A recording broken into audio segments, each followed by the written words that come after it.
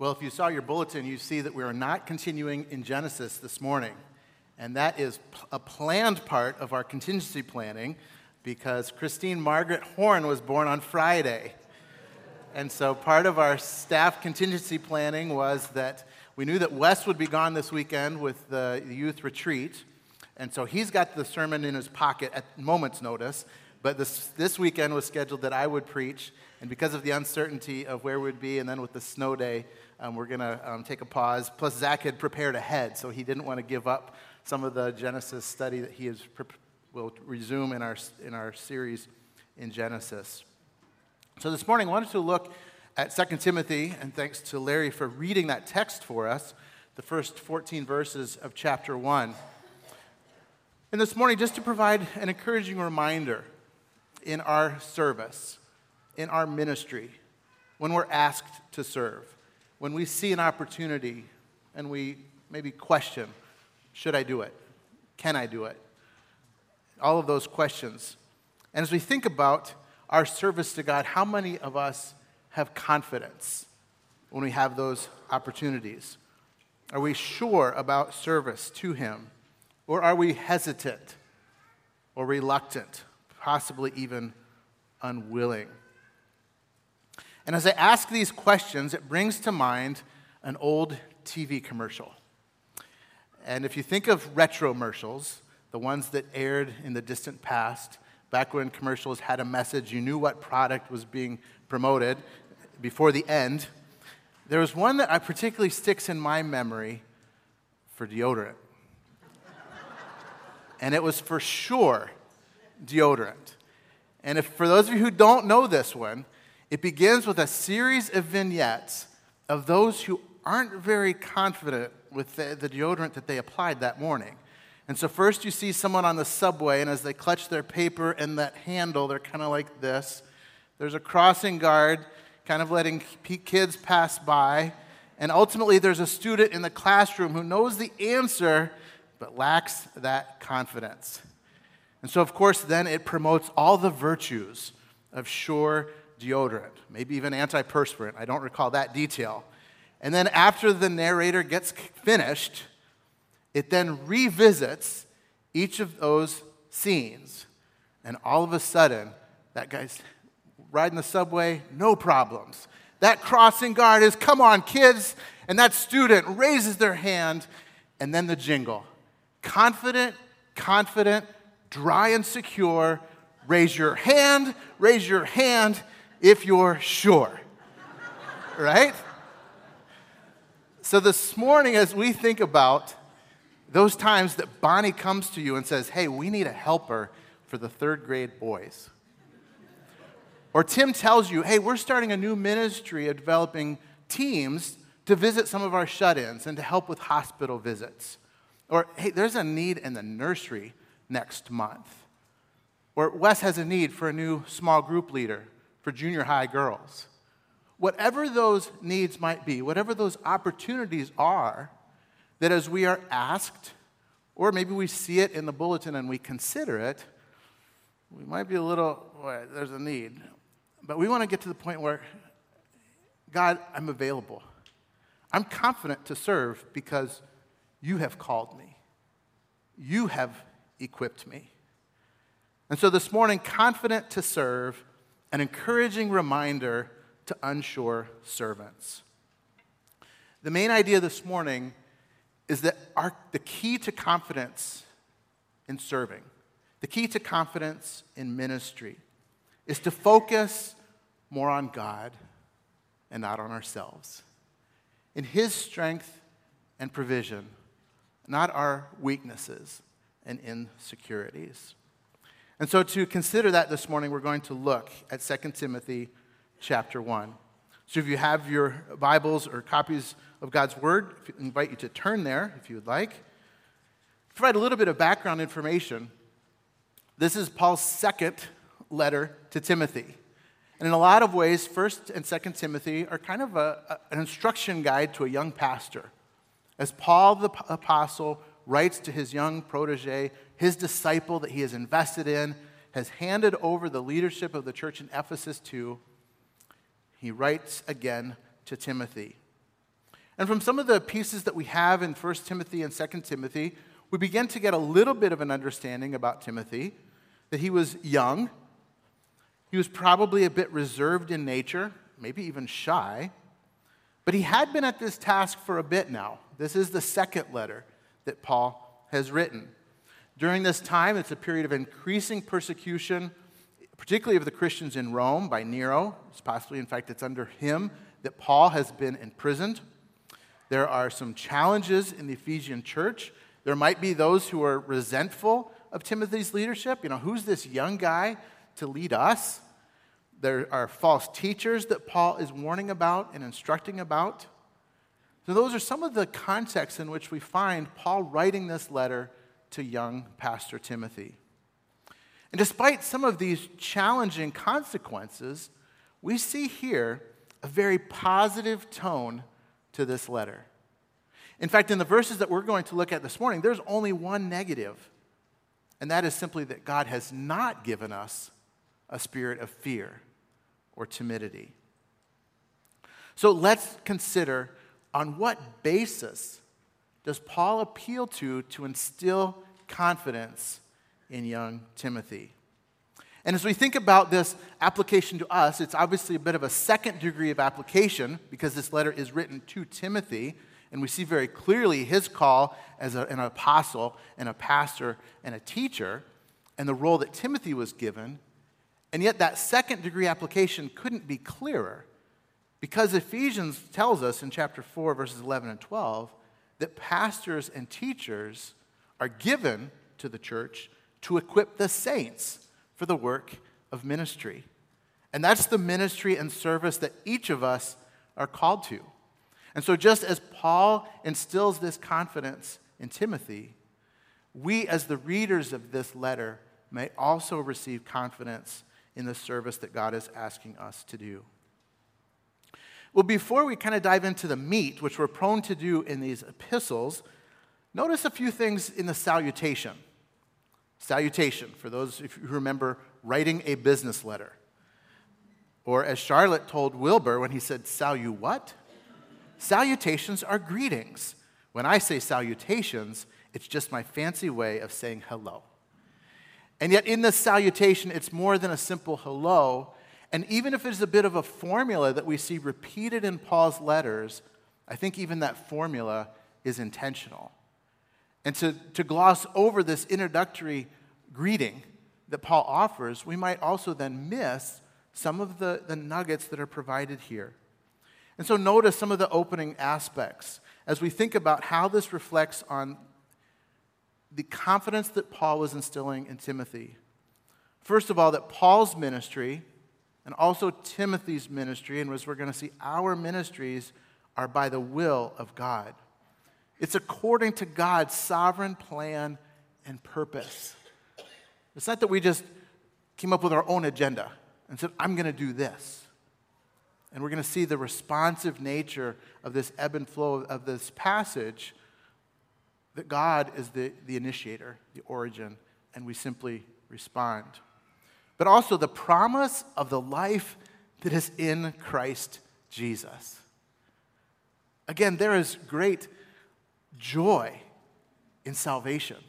There is great joy in serving our Lord and Savior, the promise of life.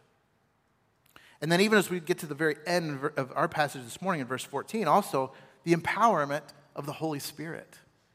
We see very clearly the appeal to the triune God here. Father, Son, and Spirit are at the basis for our confidence in serving Him. Verse 2, we see Paul's deep love for Timothy, his beloved child. Paul had confidence in Timothy. Paul had invested in Timothy. Paul had trained Timothy. He was ready for this. Deep relationship. We see Paul's affection in verse 4, the tears of anticipation of seeing him again, and the longing of separation from having said goodbye. But then notice the oft-repeated grace, mercy, and peace from God the Father and Christ Jesus our Lord. The grace, the gift that we don't deserve. Mercy, the punishment that we do deserve that we don't get. And the peace of God. In fact, these three, grace, mercy, and peace, I think provide a very quick response to the three most common objections we hear when there are opportunities or needs for increased service or ministry. I don't have that gift. I'm not talented enough. It's not our gift. God's grace meets that. I might fail. There's mercy. Mercy covers that. And I'm afraid. I'm not so sure about this. It terrifies me to be in front of 20 third grade boys. Peace. God and Jesus Christ have provided the grace to accomplish, the mercy to cover shortcomings, and the peace to conquer our fears. Verse 3, we see the prayers of others as we serve in community, the prayers of a church body behind us as we accept ministry opportunities and responsibilities, the joyful fellowship that we see in verse 4, and the heritage of faith even in verse 5 that Timothy enjoyed. And whether that be a heritage that you enjoy in your own Christian walk or that you've experienced by walking into a community of believers, those are aspects that instill us with confidence in order to serve. But the five main things we're going to look at as we look more closely at the remaining verses, and I'll just roadmap them for you. First of all, God recruits us, and we respond in faith. Secondly, God appoints us. Rob talked about task, and we follow his assignment or directions. God empowers us. We've talked about grace. We rely on his resources. God also encourages us in the midst of it, and we endure the challenges and suffering. And finally, God rewards us. We rest in God's faithfulness and his promises to us that provide us with the confidence to serve him. We'll begin in verse 5. Notice as Paul writes to Timothy, I'm reminded of your sincere faith, a faith that dwelt first in your grandmother Lois and your mother Eunice, and now I am sure dwells in you as well. As we think about these opportunities, whether it be a need that's presented or even something that we volunteer for our own, we're not walk-ons fighting for a roster spot. We don't have to prove our worth to God. He has recruited us. We're on scholarship. We're on his team. He's invited us. He wants us to participate. He's giving us that opportunity.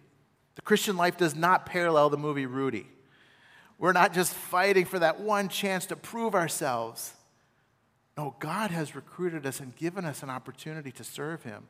He has gifted us and placed us with an opportunity to fulfill the calling that he has given us. Joel referenced this in between a couple of our songs in Romans 3 as we think about this importance of faith. Because none is righteous, Romans 3, 10 through 12. No, not one. No one understands. No one seeks for God. We're not the blue chip recruit waiting for the offers to roll in. And who's going to give us the most NIL to sign the dotted line, our letter of commitment? No, we have been sought out. We have been recruited by God in his purpose and grace. By the will of God, Paul says he was called. Because all have turned aside, together they have become worthless. No one does good, not even one. We have not sought God, but he has sought us. John 6:44 affirms that no one can come to me, Jesus says, unless the Father who sent me draws him. So God the Father, the sovereign God of the universe, our Creator, has recruited, has elected, has signed up each one of us. Paul writes further in verse 9 that God who saved us and called us to a holy calling, not because of our works, echoes of Ephesians 2, anything we have done, and it says NIV, not because of that, but because of his own purpose and grace. He has a plan. And it is our response in faith to what God has done in our lives that allows us to serve him and gives us confidence to do so.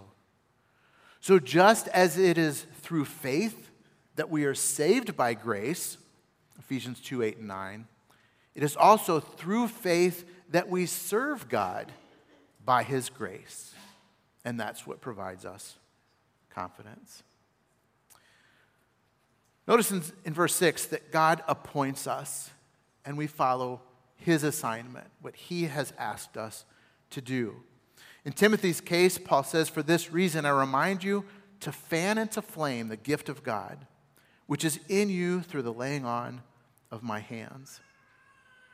In Timothy's case, it was the office of pastor bestowed on him through the laying on of hands by Paul, specifically in this context to pastor the church at Ephesus.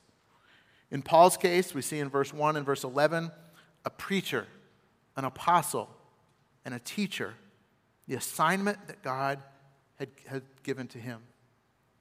For all of us, generally, we have a whole group of general assignments. We have the great commandments. We have the one another's sprinkled throughout that we are called to do within community. And we have the Great Commission to be Christ's witnesses in Jerusalem, Judea and Samaria, and to the ends of the earth to carry that gospel message forward. But also specifically with regard to church life, that we have responsibility. We have tasks that God has given us. He has appointed us to be part of the building up of the body, Ephesians 4. Hebrews 10 says that let us hold fast the confession of our hope without wavering, for he who promised is faithful.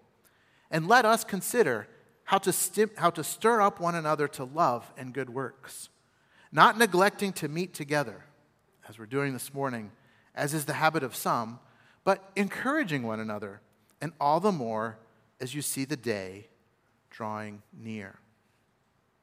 Now, I'm not sure what that individual task might be for you. And I mentioned some a little bit earlier in terms of children's ministry, visitation, hospitality teams, many opportunities. We had the local outreach fair, a number of opportunities to engage our community. What is that? And so as you begin to think through that and make that application, what is the task or the assignment that God has given, that he has appointed you to do? We're sometimes tempted to think, God has given us so many assignments, and yet we wonder, is that fair? Well, I studied and was involved in local government for a number of years, and the biggest outcry of local governments to the federal government is no unfunded mandates.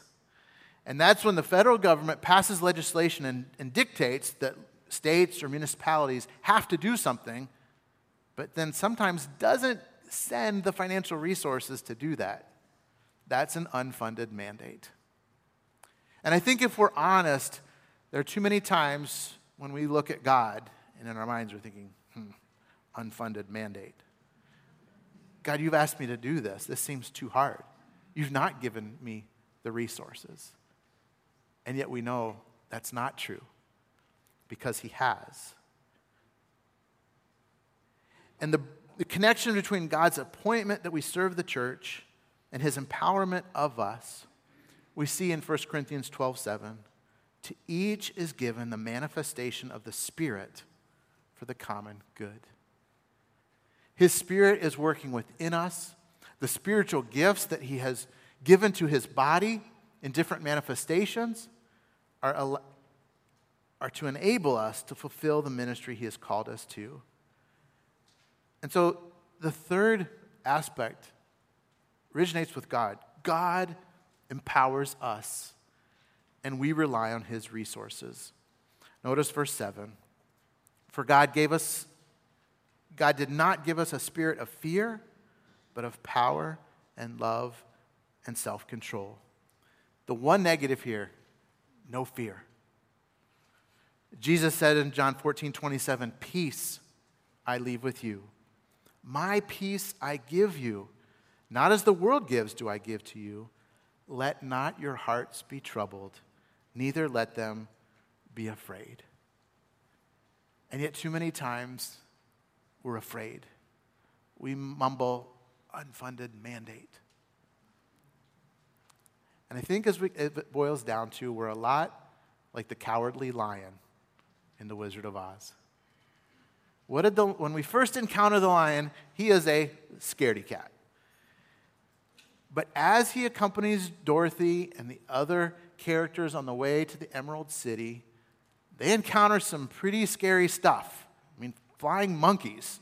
Remember the first time you saw that as a child and you headed for the, oh. And so by the end of the movie, that lion, he has developed courage. But he doesn't realize it, does he? Until what? Until the wizard puts that badge on his chest. That external affirmation of what the lion had already developed. And I think too many times we're waiting for that badge. What's that external affirmation that we need to have that confidence and that courage that God has already given us? God has not given us a spirit of fear, but rather He has given us power. It's a power that provides effectiveness in service. Verse 8, it's what allows Paul even to suffer and invite Timothy to suffer with him. Share in the suffering for the gospel by the power of God. Verse 10 describes that power. It's the power of Christ who abolished death and brought light and immortality.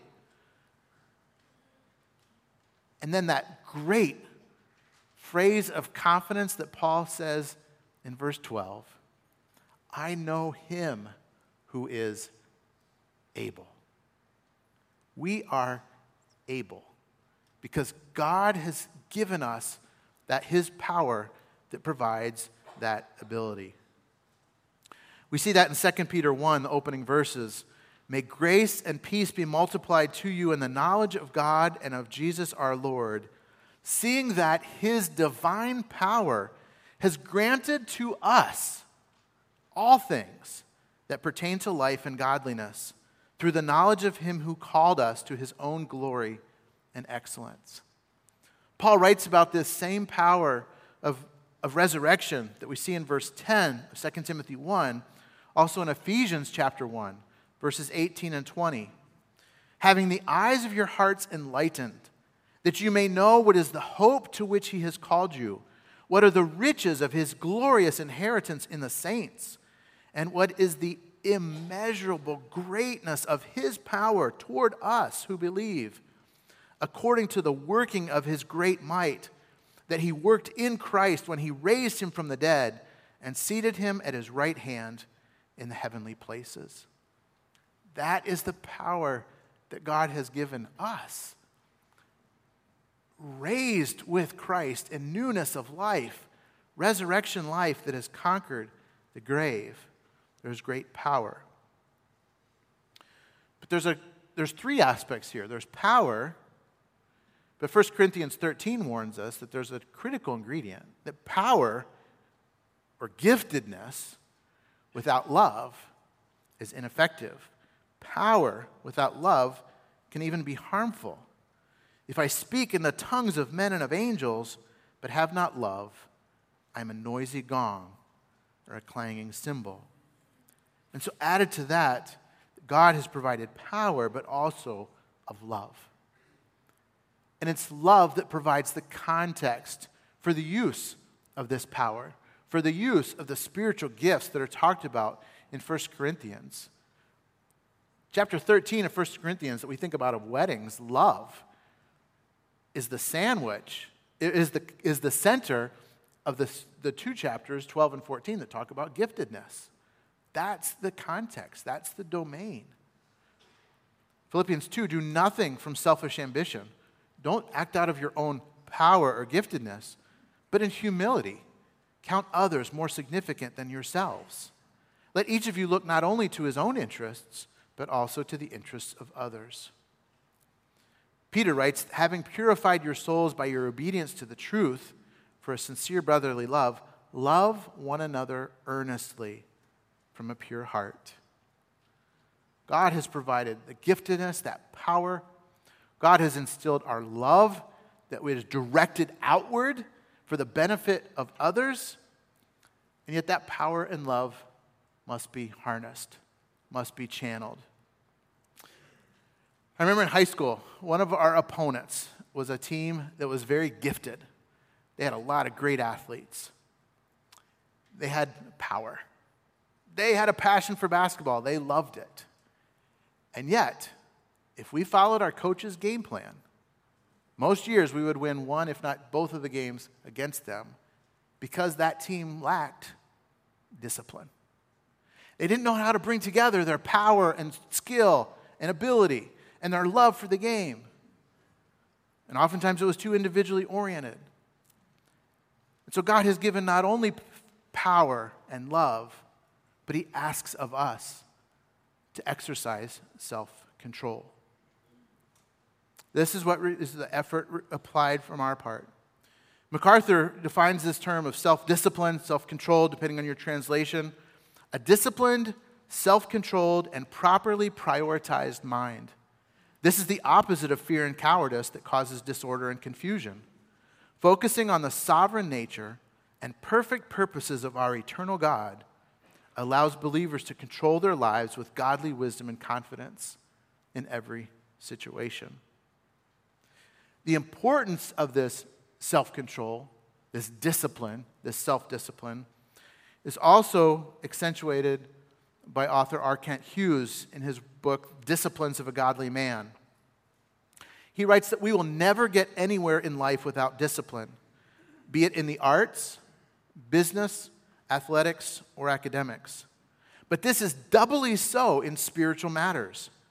In other areas, we may be able to claim some innate advantage. An athlete may be born with a strong body, a musician with perfect pitch, or an artist with an eye for perspective. But none of us can claim an innate spiritual advantage. In reality, we are all equally disadvantaged. None of us naturally seeks after God. None is inherently righteous. None instinctively does good. And he cites Romans 3, 9 through 18. Therefore, he concludes, as children of grace, our spiritual discipline is everything. Everything. I repeat, discipline is everything.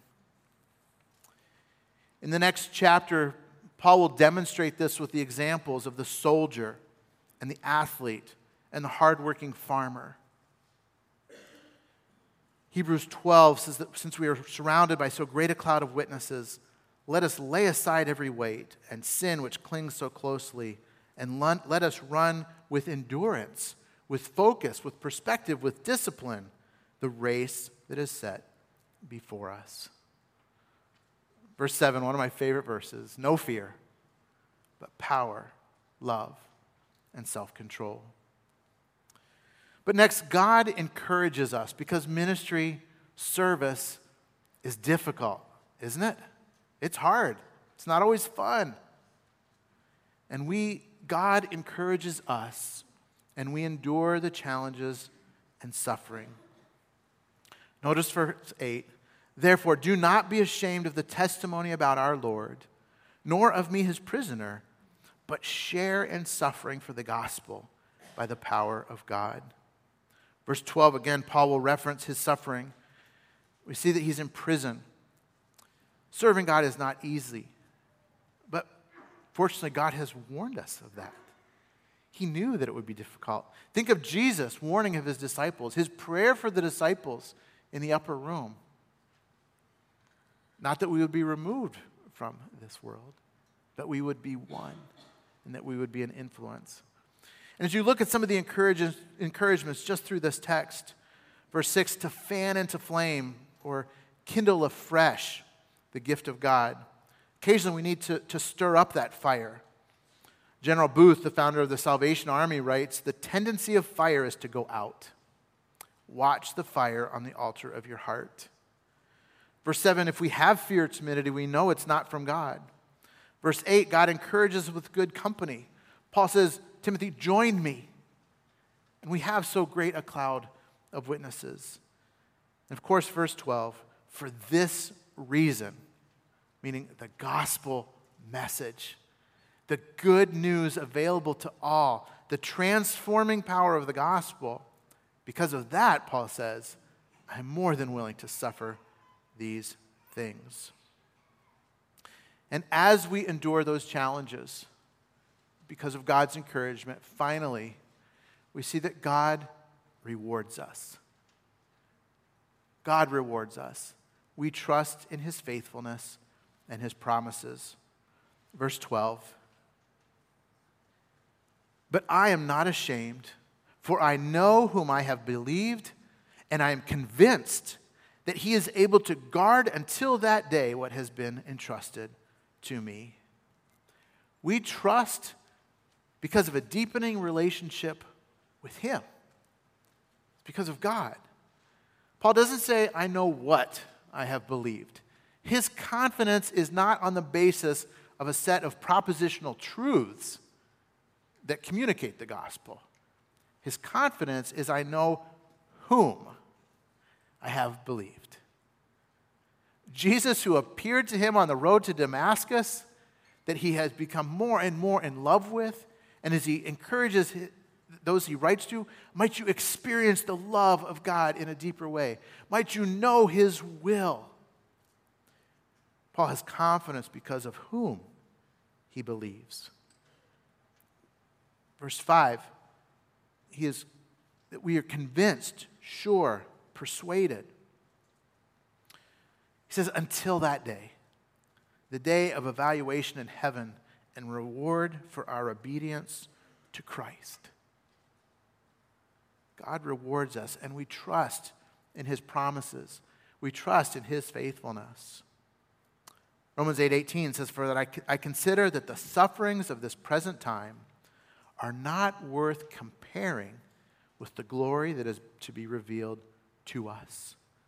This is what gets us through the challenging times.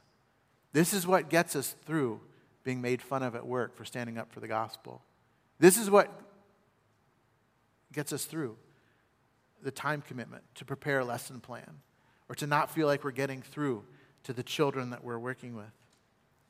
The sufferings of the present time not worth comparing with the glory that is to be revealed to us. We read 2 Peter 1, his divine power has granted to us all things that pertain to life and godliness. But verse 4 continues, by which he has granted to us his precious and very great promises, so that through them you may become partakers of the divine nature, having escaped from the corruption, Genesis 3 and following, that is in the world because of sinful desire. We might first of all have victory in our own lives from that sinful desire, but that we might experience the great promises of God as we faithfully serve him.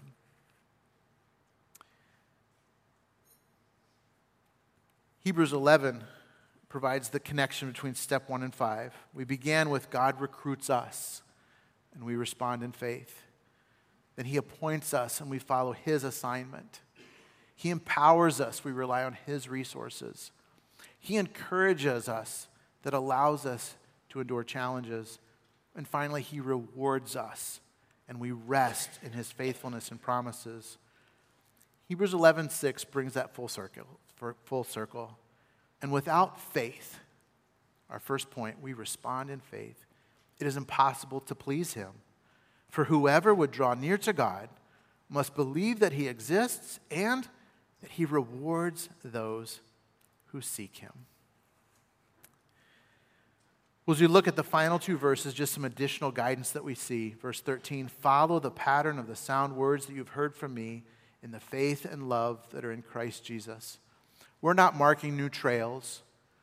We're not blazing new paths in serving Christ. We're following a tradition, a heritage.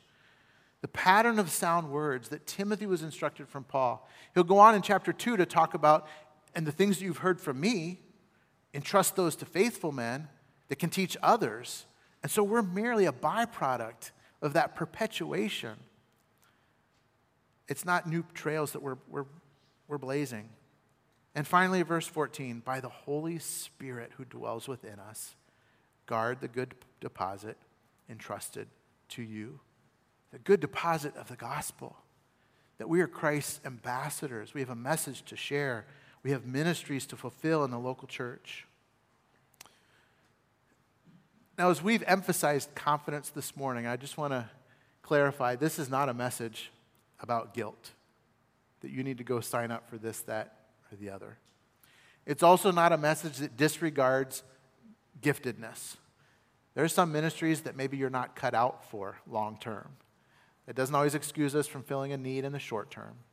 So I'm not talking about guilt or obligation.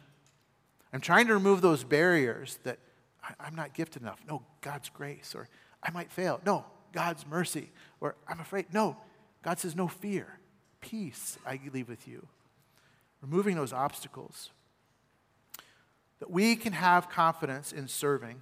We can have confidence in ministering because of what God has done in recruiting us, appointing us, empowering us, encouraging us, and rewarding us.